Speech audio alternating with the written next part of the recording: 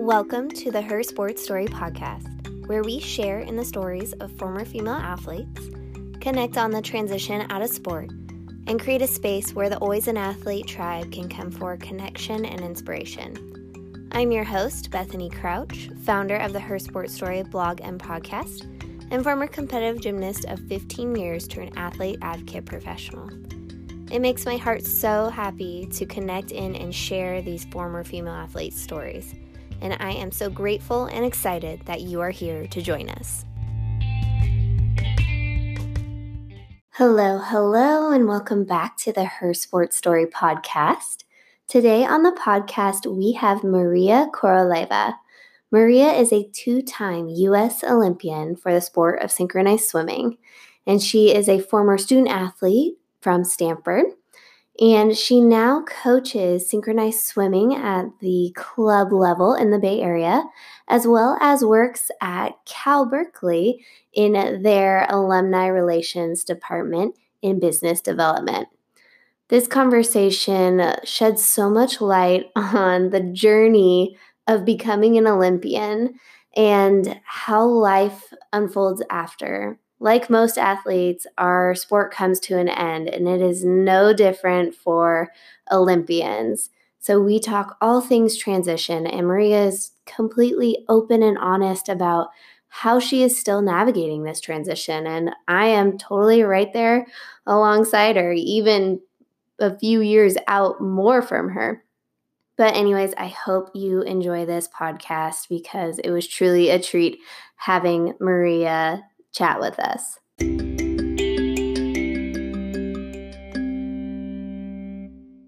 Maria, I am so excited to have you on Her Sports Story podcast. I am so happy we connected, and I know that the Her Sports Story tribe is going to love your story and love hearing everything about being a synchronized swimmer to an Olympic journey to now working in higher education. We are all about that journey, the ups, the downs, and I know you have an amazing story to share. So welcome. Yeah, thank you so much for having me. I'm super excited, and I love what you're doing, connecting female athletes, and I think it's just such a great mission, and it's so necessary. So I'm super excited to connect with the community and just learn more about it. Yeah, of course. I think we were just talking about this before we hopped on, but of how we connected. We, of course, connected over Instagram. It seems to be Of course. amazing women that I've been meeting. But what was so cool is that you have a blog and you wrote a post about leaving your sport behind, and you tagged me in it. And I was starting to tell you, where was I? I was in Newport Beach with my mom, and I picked up my phone and saw that you tagged me, and I was like, this is so amazing. I was so happy and excited, and I thank you, one, for doing that. But us kind of chatting here and connecting is strictly the purpose of Her Sports Story. I love it. For doing that. And I think you said you found me on Instagram. Again, I don't remember, but yeah, I don't remember how, but I came upon the profile, and I think it was right around the time that I was writing this blog post, and it just totally resonated with me. Like, that's exactly what I was writing about. Mm-hmm. So it just seemed like the perfect fit for us to connect and talk. Yeah, well, it was. So, we're of course going to dive in here, but Maria, go ahead and share your sports story so we can get a glimpse into the life growing up as a synchronized swimmer and where that kind of led you. Yeah, so I was a synchronized swimmer for 17 years. I competed on all different levels. So on the club level, collegiate, national team, those are kind of the three levels for synchro. And I started here in Northern California in Walnut Creek when I was 9 years old. I had actually just moved to the US from Russia with my family, and my parents just wanted me to do some type of activity outside of school to kind of learn English and to make friends and things like that. So Walnut Creek has a big club that's one of the best in the country. So I was very lucky to be brought up in a club that's so it has such high caliber coaches and high caliber training in the US. So when I got my citizenship when I was 17, I was finally able to try out for the national team. Before that, I obviously couldn't because I wasn't a US citizen. And then after I made that first national team, I realized this is what I want to do. Like, I want to try to make it to the Olympics. But at the same time, I wanted to make sure that I got a good college education. And Stanford is one of the best schools for synchro.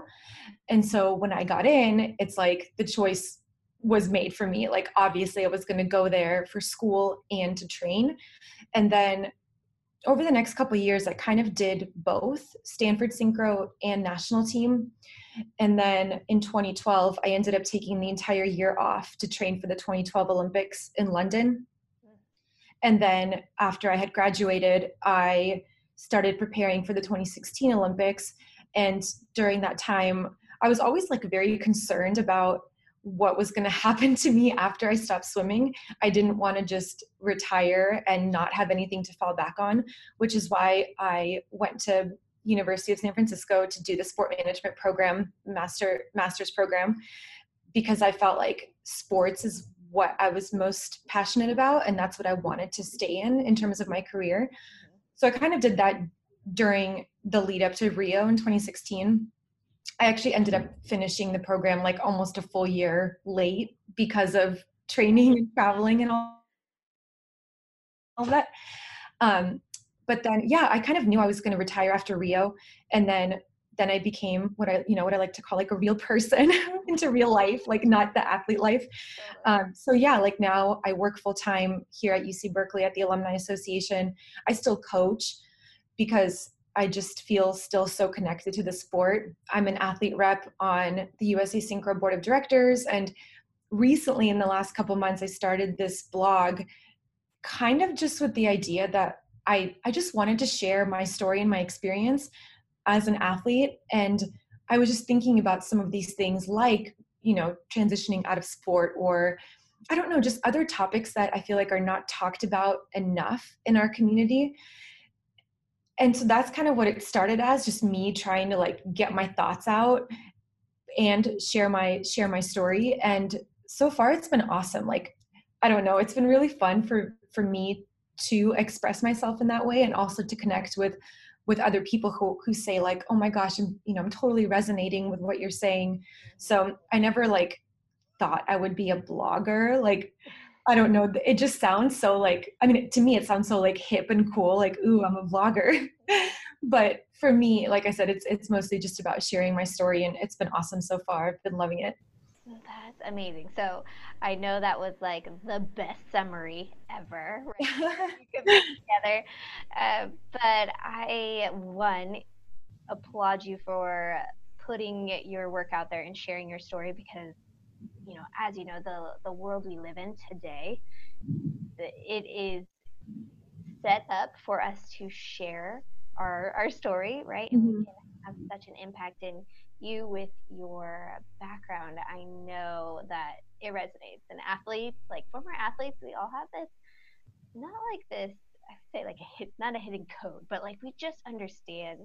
You just get it. Yeah. Yeah. So, when a former athlete puts out a story, like at least me, I'm like, yes, yep, that's right. Me, yep. And you can see yourself in their story, which is so, so neat. But I want to first, I had, kind of listening to your story in gymnastics, and I think you did. Did you do gymnastics for a little bit, or had some experience? So I did rhythmic gymnastics for a very short time period when I lived back in Russia. And it's funny because I've mentioned it in a couple interviews, and then somehow it like blew up into this thing that like I was a competitive gymnast, and then I switched sports.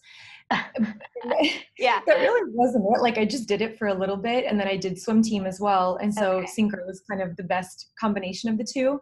Totally. But definitely not like, I wouldn't call myself a former gymnast. Okay. So you dabbled in it. Yeah. Yeah. And the only reason I kind of bring it up is so like in gymnastics, because as you know, I think that I was a former gymnast for 15 years. So as a gymnast, there comes a point where you kind of decide whether you're going to go like the elite track and like try to pursue the, elite and maybe even Olympic level, or, you might decide to go more so the college route. Mhm. So, was there a certain like age that you can remember that you had that kind of come up?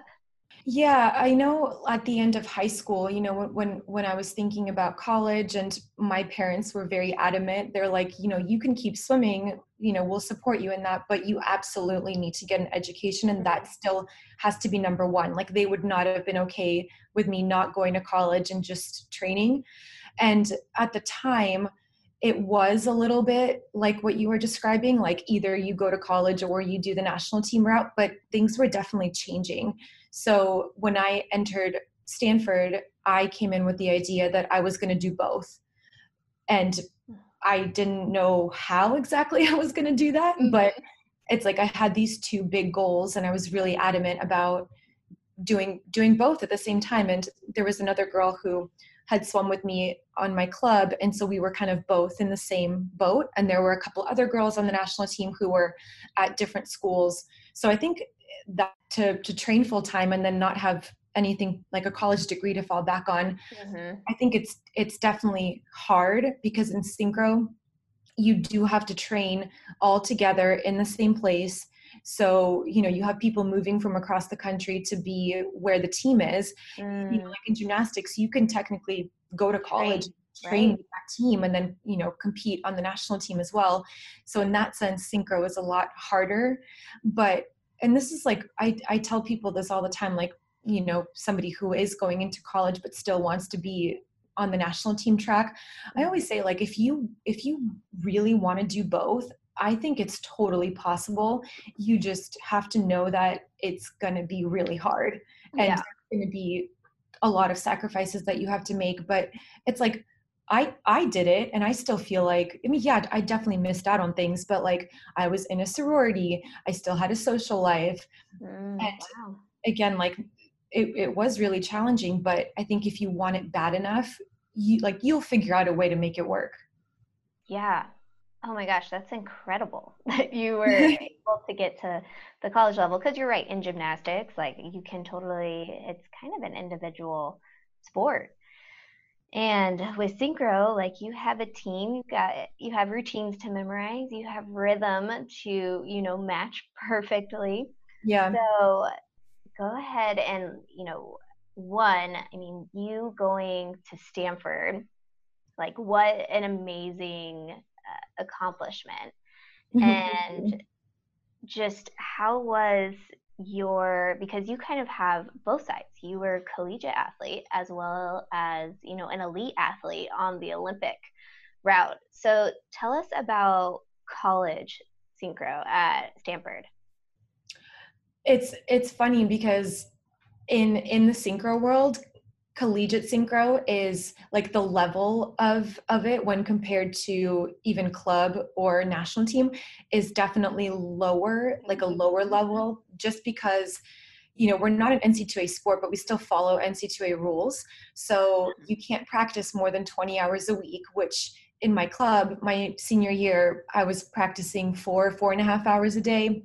And then suddenly you get to Stanford and your practices are only 3 hours a day. And things are a little bit easier. So I actually had, like, my freshman year, it was awesome, because I was like, this is great. Like, less practice time. It's not as, not as intense. But at the same time, you have the added challenge of going to school, and going to a school like Stanford, it is very, very challenging. Classes, workload, things like that. So it takes a lot. You really have to know how to manage your time, even though your practice time is less than what you were used to. And I think the other big challenge was, because that level is lower than what it would be on a national team, if you still have those aspirations, you still really have to keep up your skills to be able to be good enough for the national team. So that was definitely definitely a challenge, but I don't know. I loved collegiate synchro. I'm sure obviously you can relate. Being a student athlete is Yeah. such a cool experience. I mean, being on a national team is one thing, but like the collegiate spirit and representing your school, it's not anything that you can get even being on the national team. It's just different. And I totally loved it. Yeah, I can completely agree with that. Because yeah, club, we were at least, and I imagine it's very similar. We were training very intensely, like so intense sometimes. Yeah. And then college, like when you made it to college, it was kind of like, oh, you can take a little like breather. Yeah. Now it's about maintaining your skill. Exactly. Granted, while a gymnast like maintaining her body, like injury wise. So maintain your body injury wise and pain management. And it's not like you're necessarily looking for that next level, but you're keeping at the best level that you're at, and then like you're getting to perform and be with that team. And I absolutely loved the college experience. I mean, with anything, there's so many challenges and life events that you do not foresee, especially as an 18 to 22-year-old, right? But the team camaraderie and just it's almost like another family in a way. Oh, yeah, absolutely. And also like being in the environment where you are a student athlete on campus and you see other sports and it's like you have this connection with them because you're all representing the same school. I think that was really awesome because when you're on the national team, it is an amazing feeling getting to represent your country, but you really don't see any other athletes, any other sports while you're training. You get to connect with them, at multi-sport competitions like the Olympics or Pan American Games, but on the daily, you don't quite share that camaraderie like you do in college. Interesting. Yeah, and that is such like a perspective that, you going through your journey are able to, provide insight to like us who like I made it to the collegiate level, but being on a national team and then, going to the Olympics, I think sometimes we can assume that it could be similar, like college team camaraderie could be similar to the national team. But you bring up just like great points and perspectives that like people are all over the country, and it's definitely different than I guess at the college level, like you have a base. Yeah. Well, and like if you're training on a team, so I competed in the duet event at both Olympics, and when you're training on a team, like of course you become very close with your teammates, but when you're training in a duet, like before both of my Olympics, the last couple months of both cycles, it was just me and my duet partner and my coach. So you're training in a very small group, and that makes it hard. Like you're used to having all these people around you, and then it's just 3 people. Yeah. Very different environment for sure. Totally. So let's kind of talk a little further about your Olympics journey and, maybe provide an overview of London and then Rio, and pick up or at least let us know some of the most challenging times during that, and then some of those memories that you like will cherish the rest of your life. Yeah, definitely. I think both of my 2 Olympic experiences were very different, and both had, great things about it and then not so great things. For London, that year of 2012 was by far the hardest year of my life. Like there were so many things that happened that were just roadblock after roadblock. And I wanted it so bad to go to the Olympics that I was willing to do anything and like go through anything to get there. So in that 2012 year alone, I was coming off of a concussion in late 2011. My dad at the time was very sick, and they, my family was living in California. We were training in Indianapolis. So I was away from my family, and that was really hard for me. In January of 2012, had back surgery. So, and then the Olympics were in August of that year. So trying to come off of that and, get back into training and trying to make sure that, nobody takes my spot, because, if you don't recover fast enough, there's somebody else willing to, to take your spot in the duet. And at the same time, that year there was an arbitration that we had to go through. Pretty much the duet that was not selected to be the Olympic duet filed an arbitration against USA Synchro. So while we're trying to prepare for the Olympic qualifier, we're having to find lawyers and, defend our position, which is extremely stressful. Oh my goodness. Yeah. And so all of these things happening at the same time. And then, of course, like 3 months before the Olympics, I go through this awful breakup. And so that was like the cherry on top of like the awful things that were already happening. But like I said, it's like I had this dream and I had this goal and I was so close to it that I think it was like tunnel vision. I was in pain from recovering from surgery. I was on all this medication and all these other, stressors going on in life. And now that I look back, it's like I probably would have been in much better like physical shape if all of those things didn't happen. Like maybe we would have performed better if those things hadn't happened. But in the end, it's like I always look back on that year and I'm like, okay, if I can do that, I can definitely get through anything. And then obviously your first Olympics is just such an amazing experience. Like you're just walking around like wide-eyed at everything, like team processing, when you get all your USA gear and getting to meet other athletes, just stepping out of the airplane in London and seeing all the Olympic rings and signage everywhere, and then experiencing the athlete village, competing for the first time. Like everything is just, you've never experienced it before. So it's just, everything is so cool, I can only imagine that, just like almost like shock in a way. Oh, but absolutely. The most amazing shock where you're like this, Yeah. And it's crazy because you're like, when you're in it, you're just trying to get your job done.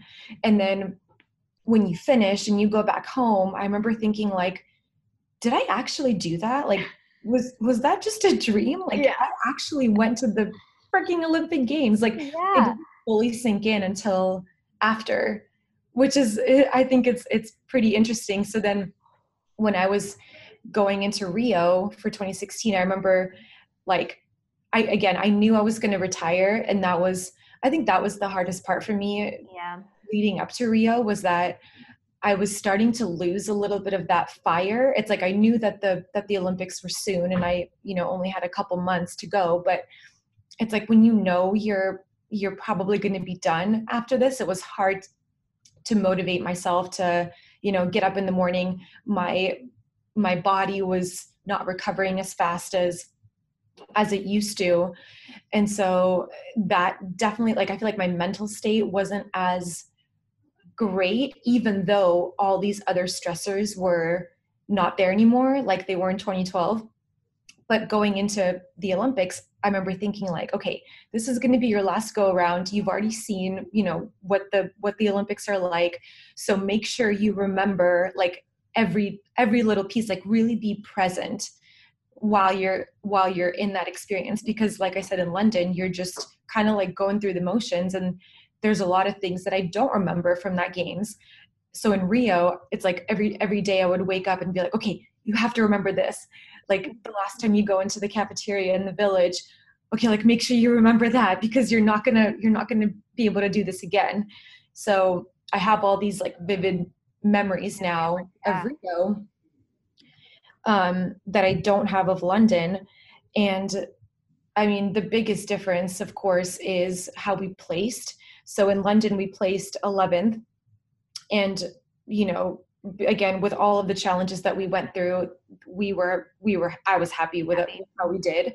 And then but at the same time, it's like 11th doesn't sound very good. So when we came back, it's not like people were super excited about how we did.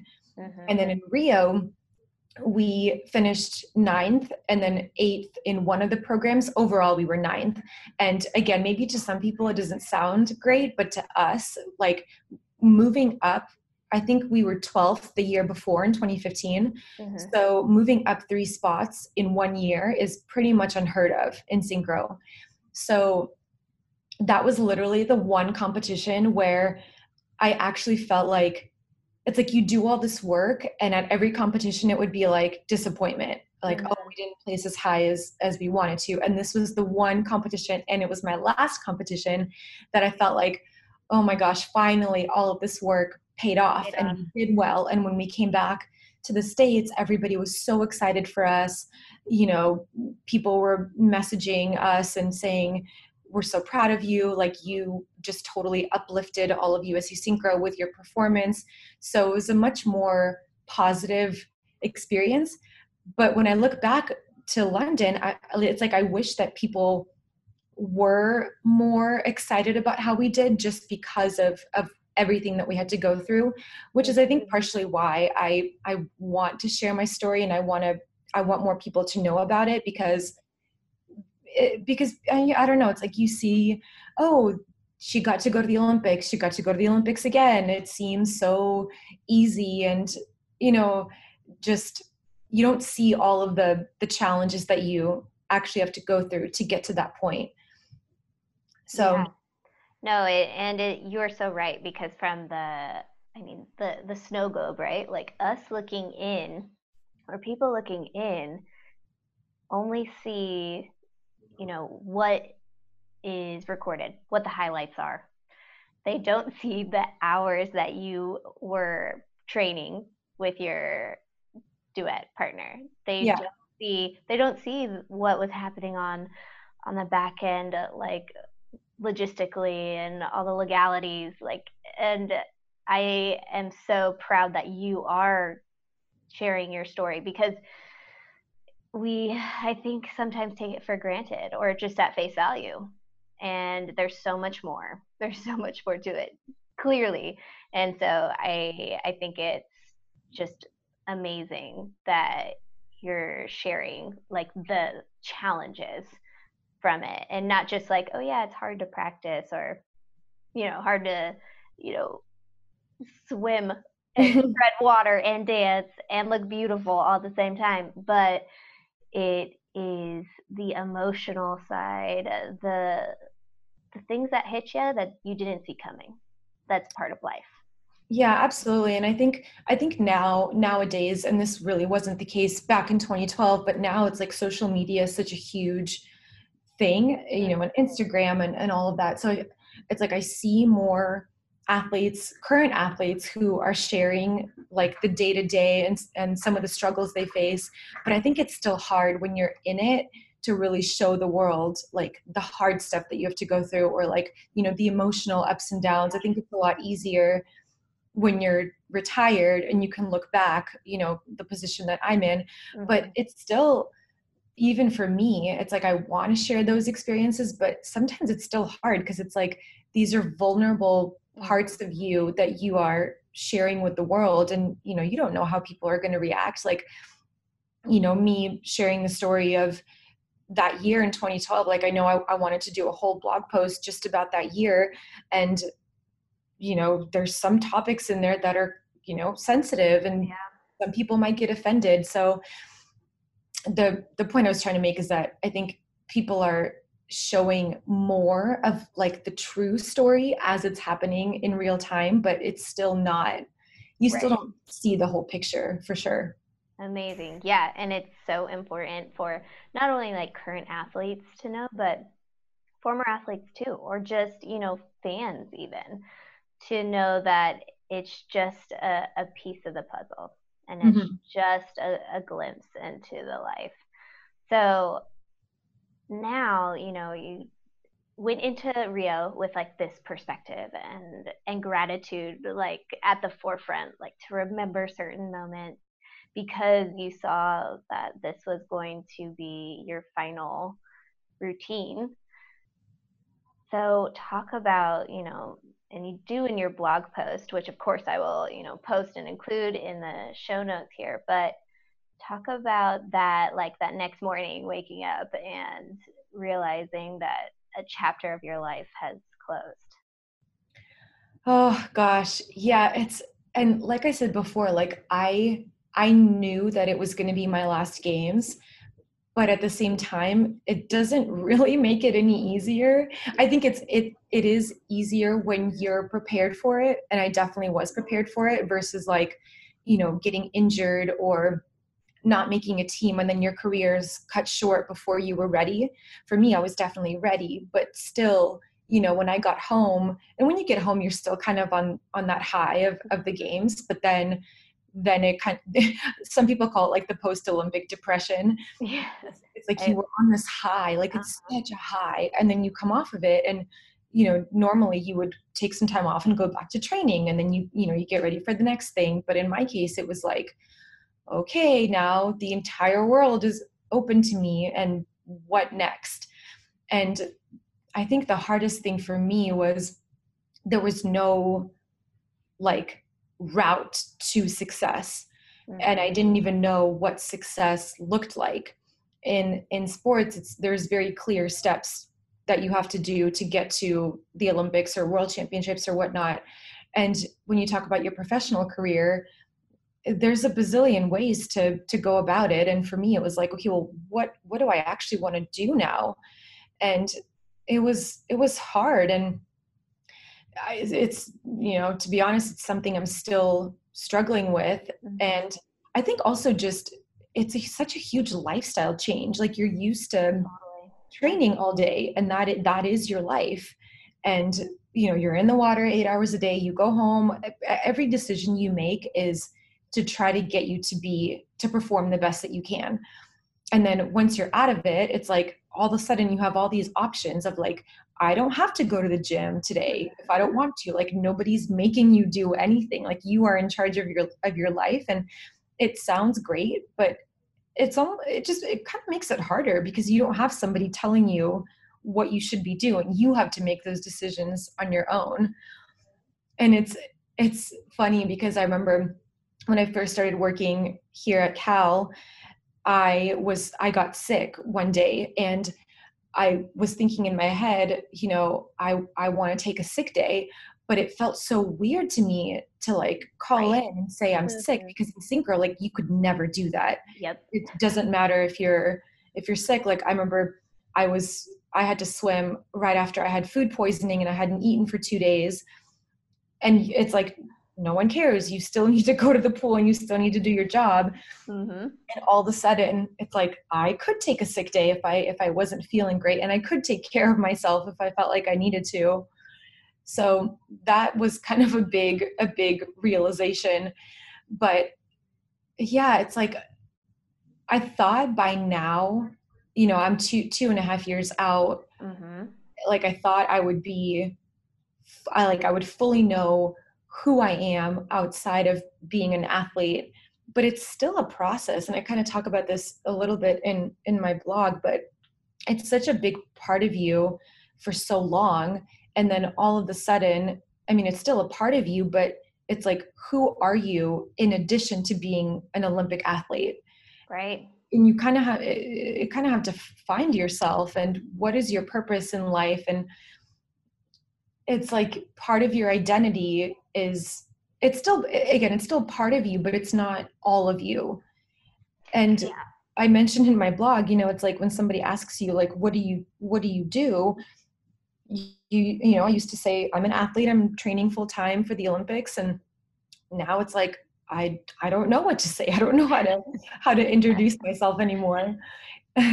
Yeah, I know. I mean, everything that you just said is, I know that so many former athletes can relate to like that loss of structure. Like I had that moment walking into a gym after I was done and be like, okay, so should I lift some weights? Like, you just have those moments. You're like, no one has put together a success plan for me, or like, if I take this step or this job, then I'm going to go here, so there is no form of certainty anymore, which is such a struggle, along with, the identity piece and how you start to evolve with the identity of being a former athlete. And then, exactly right. How do you introduce yourself, right? And I think it's so important that you hit on that it does take time, that you're 2.5 years out. I know I still miss my sport after 3 or 4 years out. And just for those going through it to know that it's okay. Like, it's completely a part of the process, and that, there's no like, quick fix for it, because you only spent, decades, with this sport.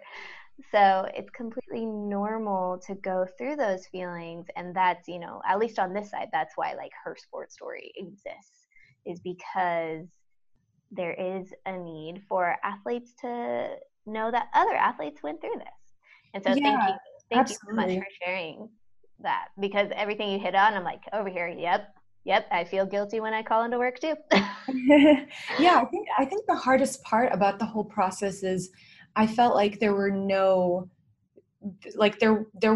resources to help you try to figure out, or I don't know, just a transition. Like, I know the USOC, the US Olympic Committee, has career resources, and that's great. But for me, it was like the hardest part was more like the emotional, mental identity piece of it.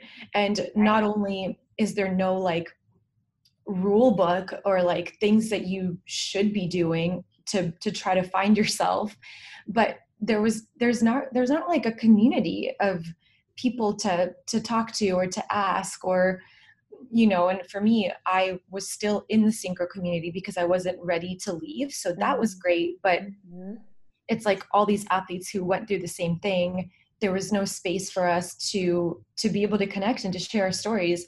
A couple of weeks ago, I went to an event in San Francisco, and it was a panel of Olympians, and the topic was transitioning out of sport.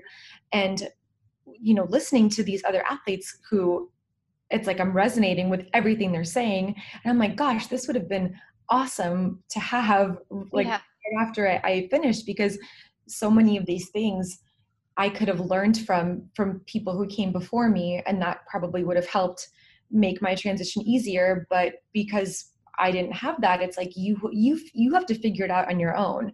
And I mean, you'll be fine doing it on your own, but it would have been a lot better if there were other people to help you with that transition, and to be able to share what you're going through with. Because even like we talk about like identity as a whole, or like lifestyle as a whole, but when you break it down, there's all these other components to it, like fitness. Okay, so I was used to swimming 8 hours a day and looking a certain way. Now you're not doing that, and you're working out maybe 1 hour a day, but not every day. So it's like, okay, well, how do I work out? What do I eat to look the way that I want to look? And again, there's no like guidelines for how you need to do that. You have to figure that out on your own. And coming from a sport like synchro, and I'm sure it's similar with gymnastics, where everything is so based on how you look, like that was a huge part for, like a huge challenge for me. It was to figure out that piece of it without letting it like consume my emotional state. So right. And you can look at every component of your life, and again, it's like you just have to figure it out on your own. Yeah, and I mean, I can totally relate to that, being a former gymnast and starting to look at things you're eating outside of your sport, right? When you're not training for those 4 to 8 hours a day. But and it's a total like mind, body, soul transition. And that's the other piece of it. It's not just like, oh, I'm not an athlete anymore. It's like, oh, I need to maybe definitely you're going to alter the way you work out to stay healthy, not work out, for that goal or that mark that you're going for, but more so because it's a part of a healthy lifestyle, which is a huge transition in itself. And then the nutrition aspect. And, I am so grateful and thankful that, through her sports story, I started to connect with former athletes who are doing that work for athletes transitioning out of their sport. Oh, that's amazing. I know. So it's like, I swear it's this like just a whole movement of former athletes starting to, gear their work or their passion towards all these types of facets that impact us when we transition out, whether that's identity coach, nutrition coach for former athletes. And I am so thankful and excited because I know you and me would have loved that, after our sport or after we transitioned away. So I think, everything that you mentioned is, again, just spot on. And it's what other athletes who are going through this need to hear, that are like, oh, me too. I felt that too. Okay. I'm not the only one, or I'm not the only one struggling. And to be completely vulnerable and real with that, because by doing so, you're showing up for another athlete or former athlete out there. So amazing. Also. Yeah. And one more thing I want to. Yeah. Oh, sorry. Go ahead. No, you're good. One more thing I wanted to mention about this whole process, and this is something I haven't really shared on on social media or on my blog, because a part of me is a little embarrassed of it, but I do want to mention it because hopefully maybe somebody will resonate with this. But as an Olympian, when you're training, it's like you have all these people who care about how you feel and how you're swimming and what you're doing outside of synchro. It's like your coaches, your doctors, and just the whole, for me, the whole synchro community is watching you. And then you retire and somebody takes your spot in that duet, and all of a sudden somebody else is important and you're not that people forget about you. But for me, it was hard to see somebody else swimming with, Anita, who is my duet partner in Rio, and she's still swimming, and, she has another duet partner, and they're the ones who people are excited about, and, watching them train for, the world championships and other competitions. And I feel like now is when I have become okay with that idea that there's another team and another duet that people support and people are excited about. And it's still weird to me to know that I'm not there anymore. Yeah. Even thinking about watching the Olympics next year, that's going to be the first Olympics that I haven't been in 8 years. Yeah. So, and it's a part of me was embarrassed that I didn't feel important anymore. It's I feel like I'm being selfish in saying that, but that was really, I don't know. It's it's hard to move out of that spotlight. And maybe that sounds again, narcissistic, but it's kind of the reality. Yeah. I can totally imagine. And it's funny because you have people in your life that were there because of the bridge that your sport served, right? Mm-hmm. So and I feel like that even happens with teammates too. You were such good teammates when you were in it, but then once you're out, that connection is not as strong because that bridge of sport is no longer active, right? Yeah. And so I think a lot of people can relate to that. And just even from an internal kind of view, your self-esteem and self-worth, and people worked with you, praised, help you navigate this journey because you were an athlete in the sport. Mm-hmm.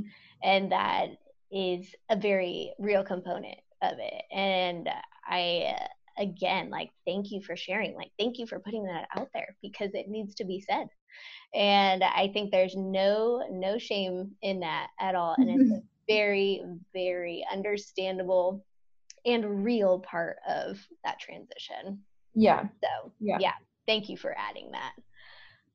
So now, you mentioned a little bit about transitioning and now you work at Cal. What does your day-to-day look like now?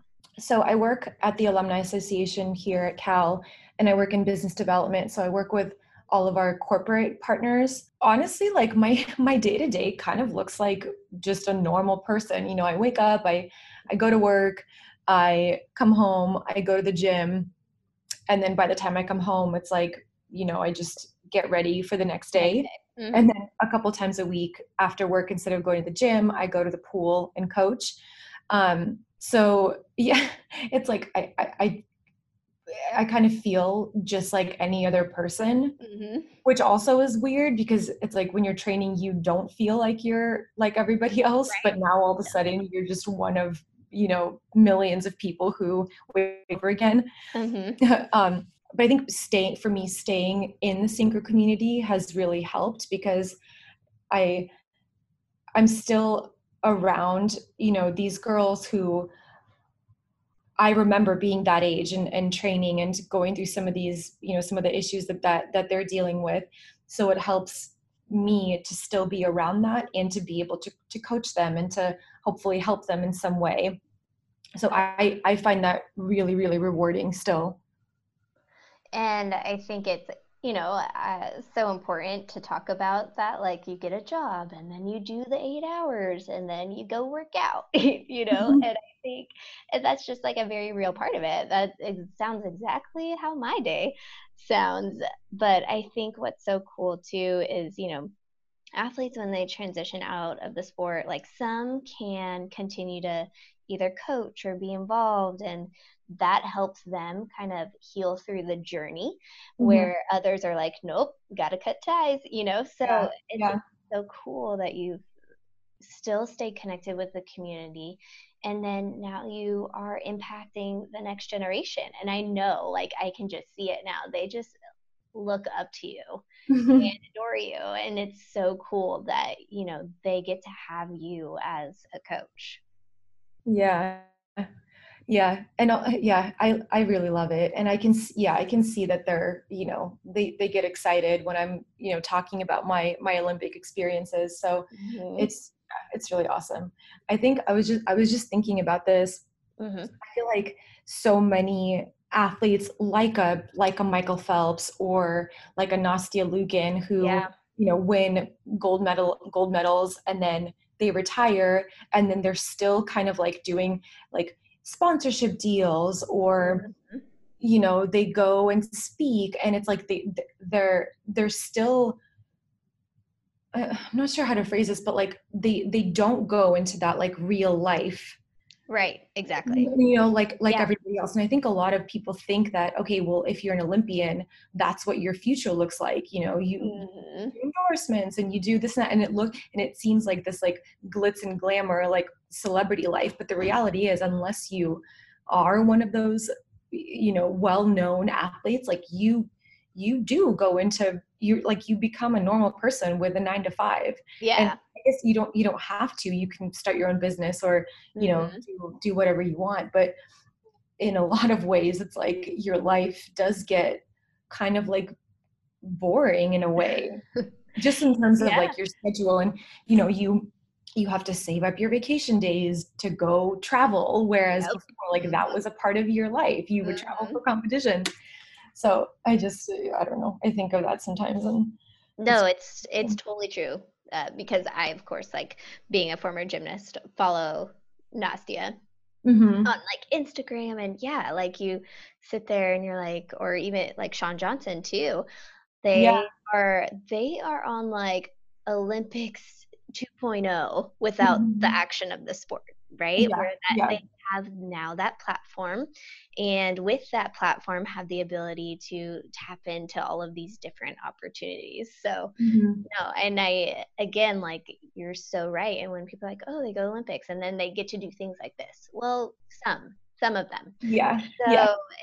it's just like, it's so important for us to have that perspective, and gaining that perspective through someone like yourself, to say like, yeah, like you do go to the Olympics and you have this experience, but there, for a lot of the athletes, they have to go back and transition into life.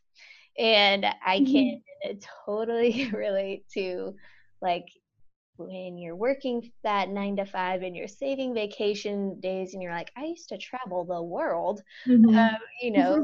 doing a sport. And so it's a really interesting transition, and finding like what lights your soul up next, and what Yeah. you can incorporate, those little parts that do light your soul up. How do you incorporate those every day, so that you feel like you're still chasing a dream, so which kind of leads me to dreams. What kind of dreams are you looking at, or do you have for the future, in like any regard, whether that is, your job, or just, something that you really want to do? What does that look like? Yeah, I mean, in terms of like, personal life, I definitely want to get married, have a family. It's not happening right this second, but, hopefully in the future. In terms of my professional career, like I said earlier, my passion really is in sports, and specifically around the Olympic movement. So I would love to work in some capacity close to the Olympics. I think right now what I'm leaning towards is working for an Olympic sponsor or Intel, and to build those activation programs for an Olympics. And just because I work in corporate partnerships now, but Yeah. I'd love to do it more global scale, and to really like how these brands are tapping into the Olympic movement, and how they're using that space to promote themselves or their product or whatnot. Like that part's really interesting to me. But at the same time, it's like I'm dipping my toe into this whole sharing my story, and like opening up the conversation about some of these topics that I don't think are talked about enough. So I want to continue doing that, and I don't know like what the future holds in that space, but I want to keep doing it. And it's like right now I'm just focusing on just producing some content that hopefully will be, somebody will enjoy it, and or maybe learn something from it. But I don't know how that's going to connect with my professional goals, and maybe it won't, and that's just what I'll do, on the side for fun like I do now. Or who knows, maybe it'll turn into something full time at some point. I don't know. Yeah. I guess it's kind of So similar to you. yeah. You have this, you still have a full-time job, but you have this passion project that you're doing on the side. And, hopefully someday that'll maybe become your main focus. So that's kind of like how I feel now. Yeah, and I think that is, like, we are in very similar spots in that regard, where we are, doing the 9 to 5, but there's something else that's kind of like lighting up our soul that revolves around sport. So no, I think that is incredible. And to work, in a sponsorship type of capacity at the Olympic level would also just be ideal. I could see that totally happening for you. No problem. Once you kind of find those pieces that will get you there, or, getting there and seeing if that's, something that you do for one series or one cycle of the Olympics, or, even more moving forward. So yeah, I think for me, the Olympic movement and the Olympic Games are just such a special place. And, obviously I got to experience it firsthand, but just in general, it's such a cool thing to be able to bring together all these different nations, all these different sports at one time. Like I got to work at the FIFA World Cup this past summer in Russia. wow. And that's obviously, global event, one sport, everybody's, super passionate about it.